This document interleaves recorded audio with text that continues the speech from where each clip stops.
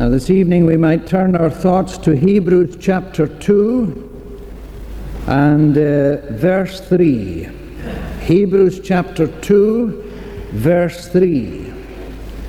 How shall we escape if we neglect so great salvation, which at the first began to be spoken by the Lord, and was confirmed unto us by them that heard him? And so on. But it's especially these words: how shall we escape if we neglect so great salvation? Now the question that is posed here is a very solemn and it's a very searching question. It's a question that appeals to our reason, and it's also a question that appeals to our conscience. But it's a question that cannot be answered. There is no one in the world tonight that can give us an answer to that question.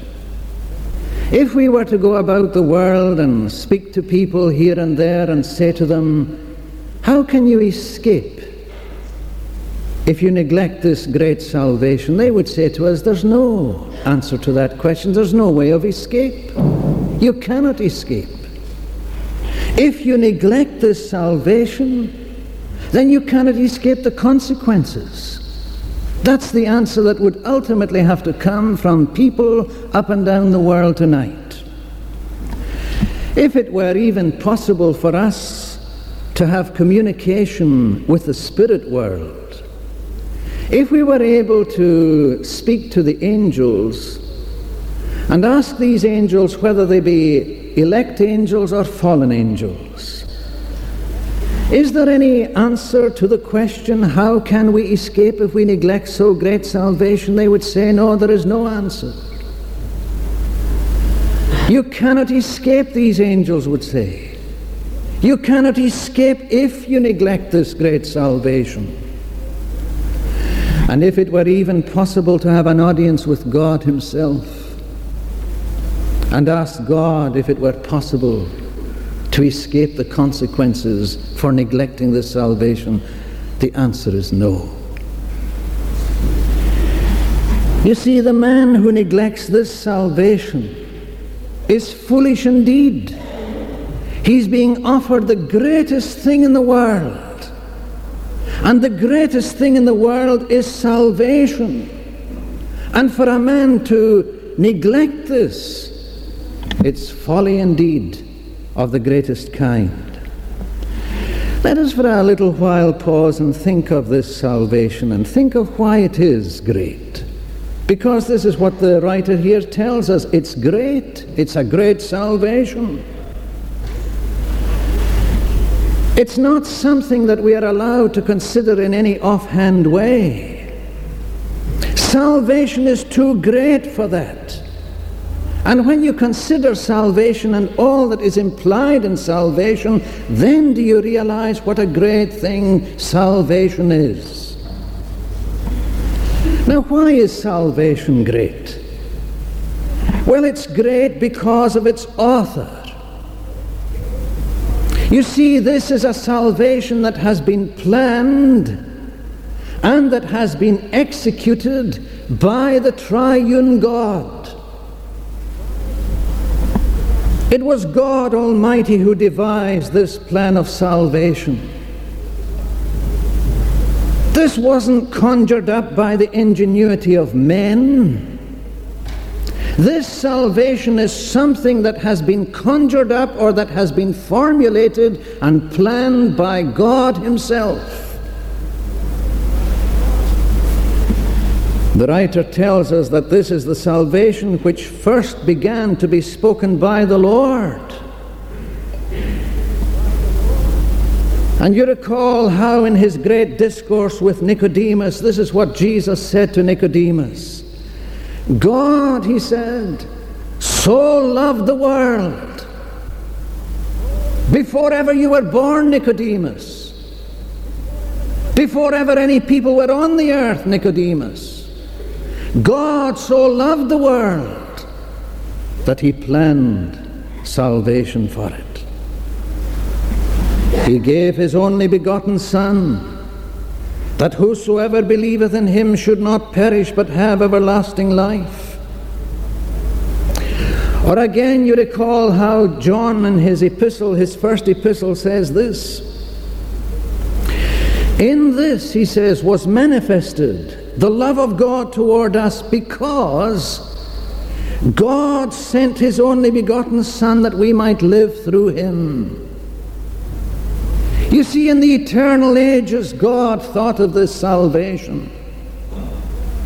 He saw the fall of man, and he intervened and formulated this great plan of saving men and women out of the wreckage of the human race. And God did that, and he formulated that plan because, as Jesus tells us, he so loved sinners that he did this for them. And you see, this salvation has been effected by Jesus Christ, God's Son. Who is Jesus Christ? Jesus Christ is above all others. He is the co-equal and the co-eternal with his Father. And yet Jesus came down to this planet of ours. Jesus left these realms of glory, and he came into this world and humbled himself and became a man among men. He clothed himself with our humanity. And he did that in order that he might suffer and in order that he might die. You see, he couldn't in his divine nature suffer, nor could he in his divine nature die. And it was necessary for someone to substitute himself in the place of the ungodly, in the place of sinners. And that someone had to be on equal terms with God the Father, and who else but God the Son could do this? And so in the fullness of time, God's Son came forth. We can almost see it all happening as God's Son says to his Father, I'll go down to that planet. I'll clothe myself in the nature of these sinners.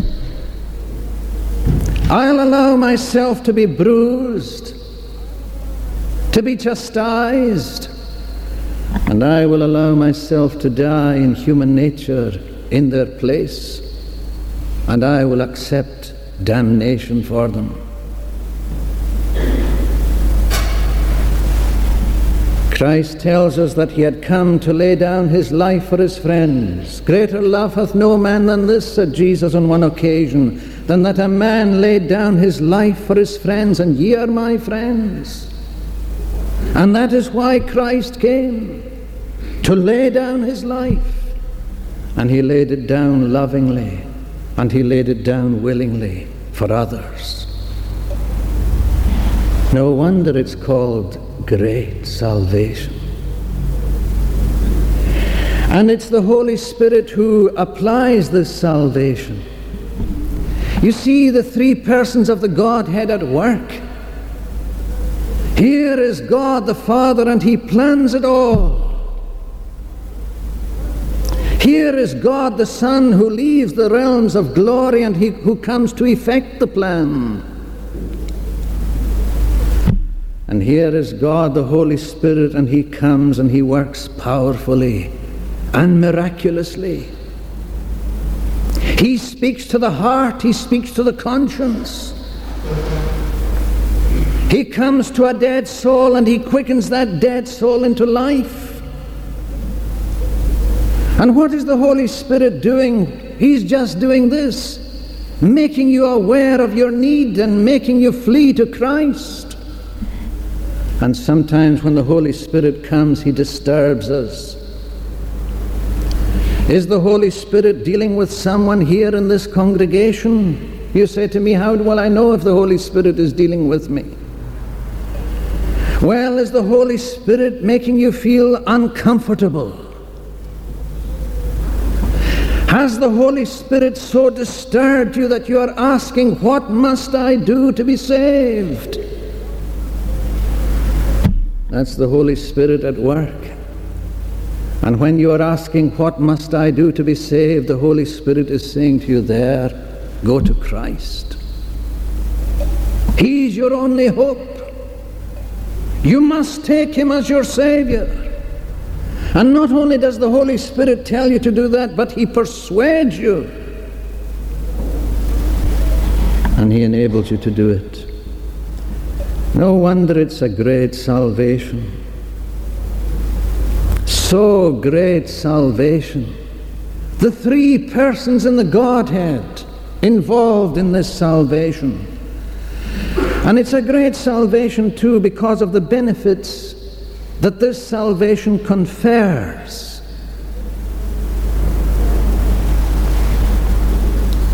John Owen, in his epistle to the Hebrews, describes it as great because he says it is a deliverance from Satan, from sin, and from eternal death. And that is precisely what this salvation does. It delivers us from Satan, it delivers us from sin, and it delivers us from eternal death. Let's just think of that for a little while. This salvation delivers us from sin's guilt. We've all been born in sin. We've all been shapen in iniquity. And we are all guilty of sinning. Day by day we are sinning. There is none righteous in the world tonight, no, not one. You remember what James says in his epistle. He says, whosoever shall keep the whole law, and he's speaking of a person who tries to keep the whole law of God, whosoever shall keep the whole law and yet offend in one point is guilty of all. In other words, if you've failed in one point, you've failed totally and completely. And in his epistle to the Galatians, Paul reminds us that the Scripture hath concluded all under sin. So then before this holy God we are all guilty. But you see, Christ Jesus has borne the penalty of sin. Doesn't it say in 2 Corinthians, it's Paul telling us this. He speaks about God and he says, for he hath made him sin for us. God the Father made him, his Son, sin for us. He who knew no sin, that we might be made the righteousness of God in him. Do you want to be free from sin's guilt? Look at your life tonight. Look at all the sins that you've committed. Supposing you were to die. You say, God forbid that I should die tonight. I'm not ready to die. Why are you not ready to die? Oh, well, you might say to me, just because I'm still a sinner and I still have sin lying on me. Isn't it time you then got rid of that sin, because we can't guarantee whether you'll have another day in this world or not? We are not assured of another day in this life. And that is why the Bible emphasizes that this is the accepted hour, this is the time of salvation, not tomorrow, not next week. So you need to get rid of your sin. How can you get rid of your sin? By coming to Christ, handing it all over to him, saying to Christ more or less what Francis Ridley Havergal once said, take my life. Take it with all its sins, with all its guilt. But not only does this salvation deliver us from sin's guilt, but this salvation also delivers us from sin's power. You see, sin is not something that we can throw off easily when we would like to. You know this, that sin has a grip upon us, a deadly grip. It's like a vice, and sin holds us there, and it won't yield, it won't let us go. And isn't it true too that sin is like a magnet and we feel its deadly attraction? You've seen the magnet at work. There it is, and it sets up its force field. And as it sets up its force field, it begins to draw to it pieces of metal. And these pieces of metal stick. And it takes a degree of force to separate the two. Well, sin has a fatal magnetism for us because we are sinners. And when we are within its range, we feel ourselves attracted to it, and we cling to it. And only Christ can break the force. Only Christ can come between us and the magnetism of sin and intervene. Well, salvation secures for us release from sin's power. You see, you might say, I wish I could be rid of sin's power. I wish I could be a free man. Well, here is salvation, and it promises to make you a free man, a free woman from the power of sin. You say, I feel strongly addicted to this, and I feel strongly addicted to that, and it's sinful. And I wish to God I could break from that habit that is drawing me down the road to hell. But you don't have power in yourself to break the habit. But Christ can give you the power.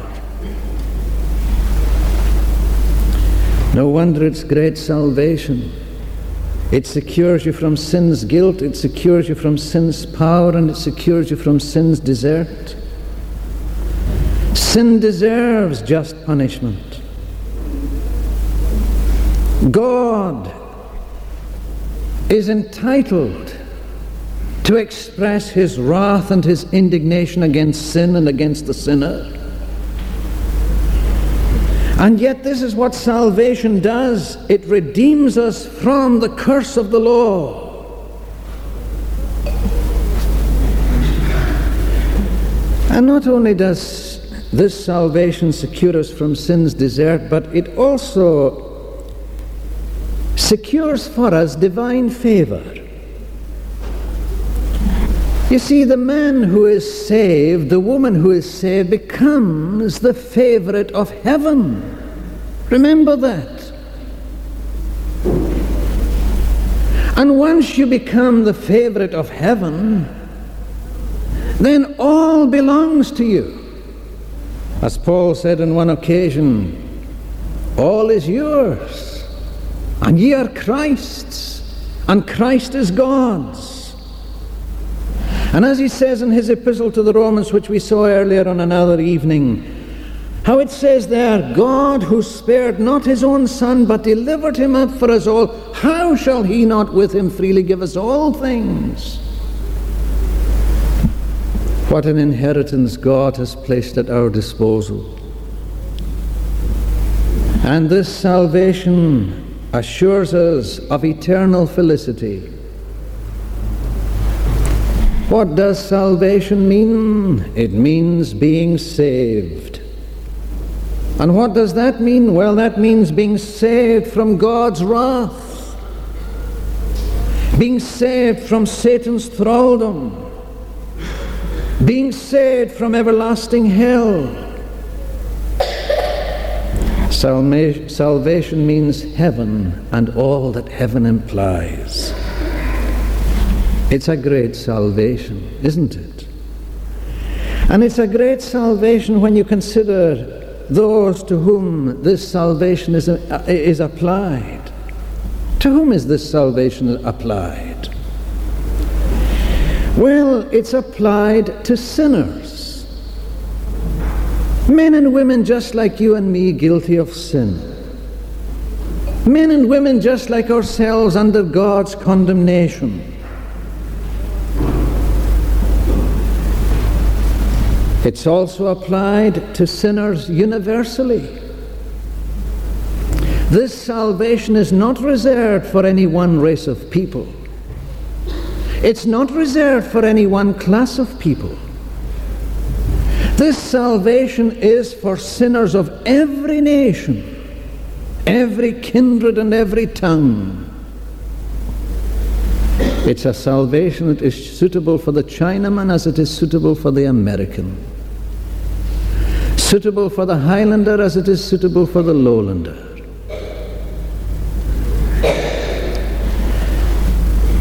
And it's a salvation that is suited to meet the needs of even the chief of sinners. Paul himself thought of himself as the chief of sinners, and he says, even as I found mercy, so can others find the same mercy as I found. Well, it's a great salvation. But I want us to go on now to notice the folly of neglecting this salvation. The writer here says, how shall we escape if we neglect so great salvation?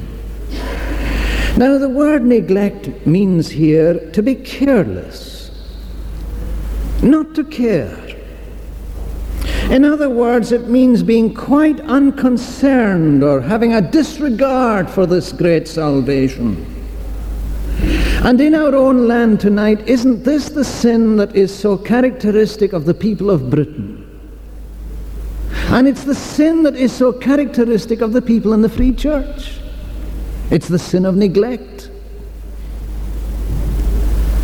There's not much opposition to the gospel today by way of antagonism, by way of persecution. But there is this against the gospel, that people neglect it. They just don't bother at all about it. And what are the characteristic features of neglect? Well, one of the characteristic features of neglect is being unaware of danger. You see, neglect can ruin a man so easily. Take, for instance, a businessman. Now, a man who has a business, he doesn't need to rob. He doesn't need to be dishonest. He doesn't need to be guilty of forgery to ruin his business. All that man needs to do is neglect his business, and it fails.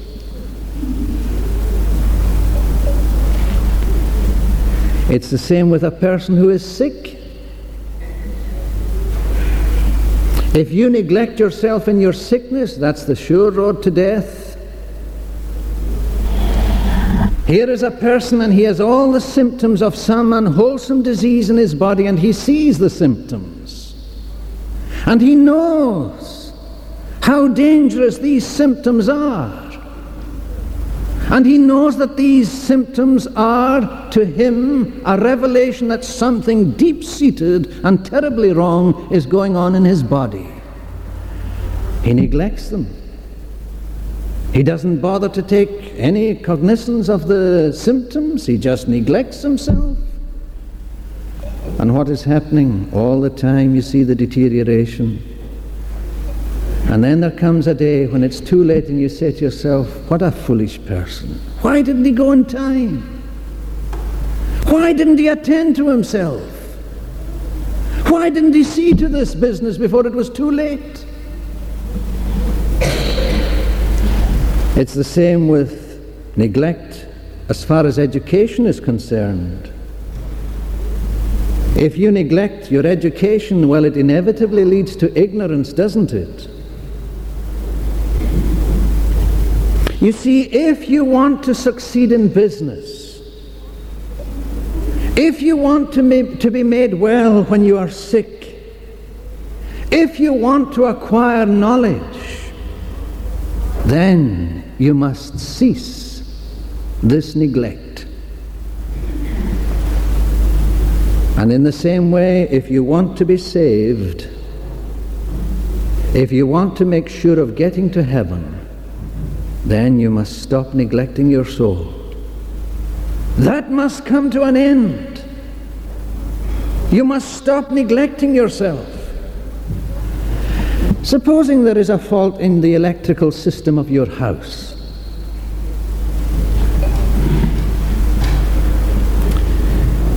Now you are asking for trouble if you neglect that electrical system. Because one day, sooner or later, if you continue to neglect the electrical system in your house, you're going to see a fire, or you're going to have a fire on your hands. Or what may be even worse for you, you may find yourself being electrocuted.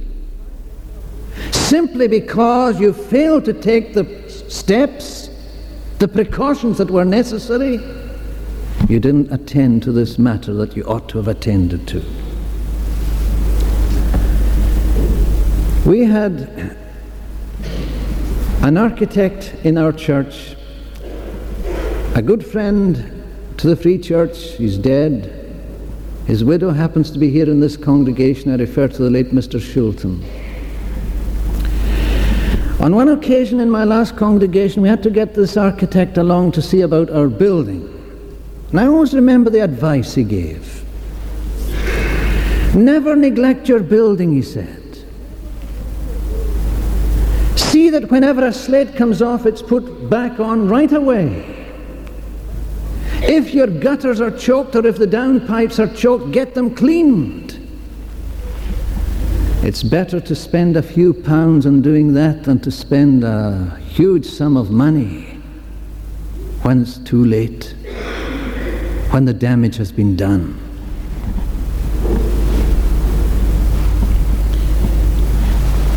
The man who neglects this salvation has failed to apprehend the danger that he is in. And again, too, we might say that with another characteristic feature of neglect is this lack of realization of our need. That logically follows from no apprehension of our danger. You see, if we fail to realize our danger, then inevitably we will never realize our need. Do you remember in the parable of the wedding of the king's son? Jesus speaks there about two different reactions to the invitation that was made. Here was a king, you see, and his son was getting married, and so he sent out invitations, come to this banquet. Now there were two different reactions to the invitation. Some violently opposed the invitation. They said, we'll have nothing at all to do with it. And they wouldn't hear of going. But the majority reacted in another way. How did they react? They reacted indifferently. It says this, they made light of it. They went their ways, one to his farm, another to his merchandise. They made light of the king's invitation. And this is the tragedy that is being enacted in the church and in our own church in these days. Here is the invitation that is given to men and women to come to Christ, and they remain indifferent.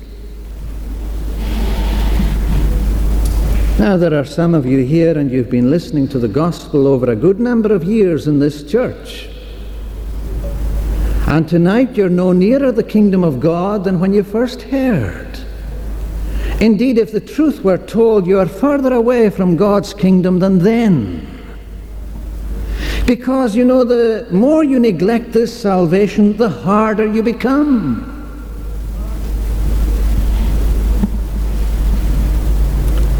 Why have you not responded to the invitation? How shall we escape if we neglect so great salvation? And isn't it true that in this matter of neglecting salvation, we give no attention to the business? The sad thing is that so many of our people, and they are here tonight, and they will give attention to everything else but their soul salvation. You can be sure of this, that they won't miss their favorite television program. They'll be in the house on the dot. They'll have the set switched on in order to see this program that they love to watch. Oh, there, yes, they'll not miss the screen. They'll be there. Then there are others, you see, and they are interested in their pleasures. I don't know what it may be, but you can be sure of this, that this form of pleasure, this form of entertainment that may be on week by week, they'll be there. They won't miss it for anything. You can be sure if you want to find them, you'll find them there in that place where they always go to enjoy themselves. If it's a matter of politics, you can be sure that they'll be studying the political systems or the different ideologies. They know them from A to Z. I've often watched some of these leading politicians, be it a Mrs. Thatcher or be it a Michael Foot or be it anyone else that you care to think of. They know all the answers. And you can tell that they are very intelligent people, because it's not only that they know all the answers, but they have studied the philosophy and the ideology of Toryism or socialism or liberalism. And how much they've read of the past. They know the history of it. And you'll see them coming towards the end of their days, and they are as enthusiastic for it as ever they were, passionate for it. I'm not saying that that is wrong in itself. But isn't it a tragedy that they're not as passionate for the gospel? And here they are trying to make a bright new world for people who are only going to live 60, 70, 80 years. And they haven't made any preparation for the world where you never die. It's tragic. How shall we escape if we neglect so great salvation?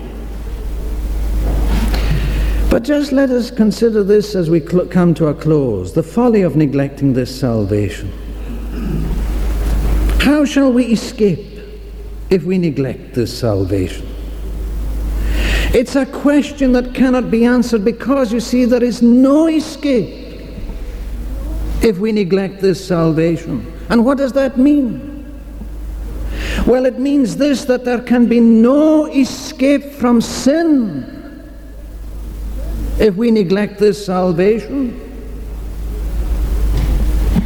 You know, you cannot shake off sin when you like. If you neglect this salvation, or if I neglect it, it means that sin will always remain with us.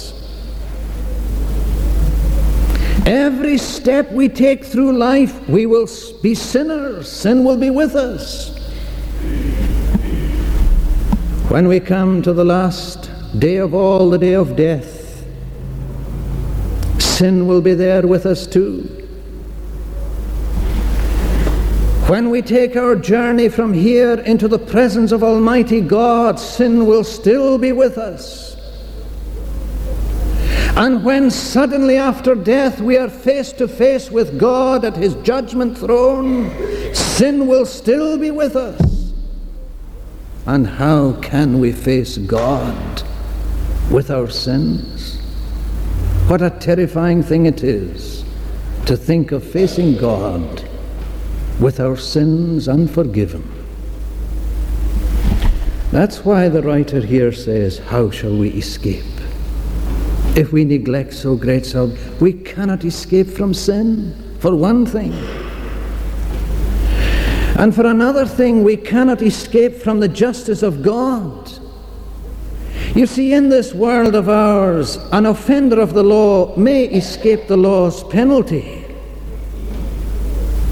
An offender may be able to flee and to succeed in outwitting the law.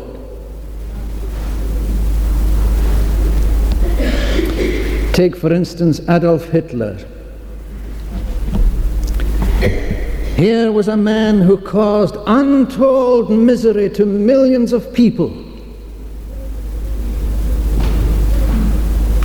Just by saying a word, by signing his name across a paper, he could consign millions of people to death, as he did.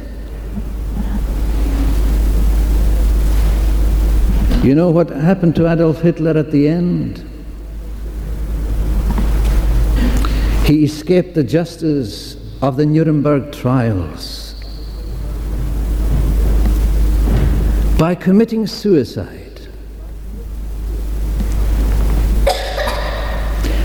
And requesting that after his death, his body and that of the woman that he married be burnt to ashes in the Berlin bunker. And to this day, there has never been foolproof evidence that the remains of Hitler have ever been discovered. Does that mean to say that this man escaped?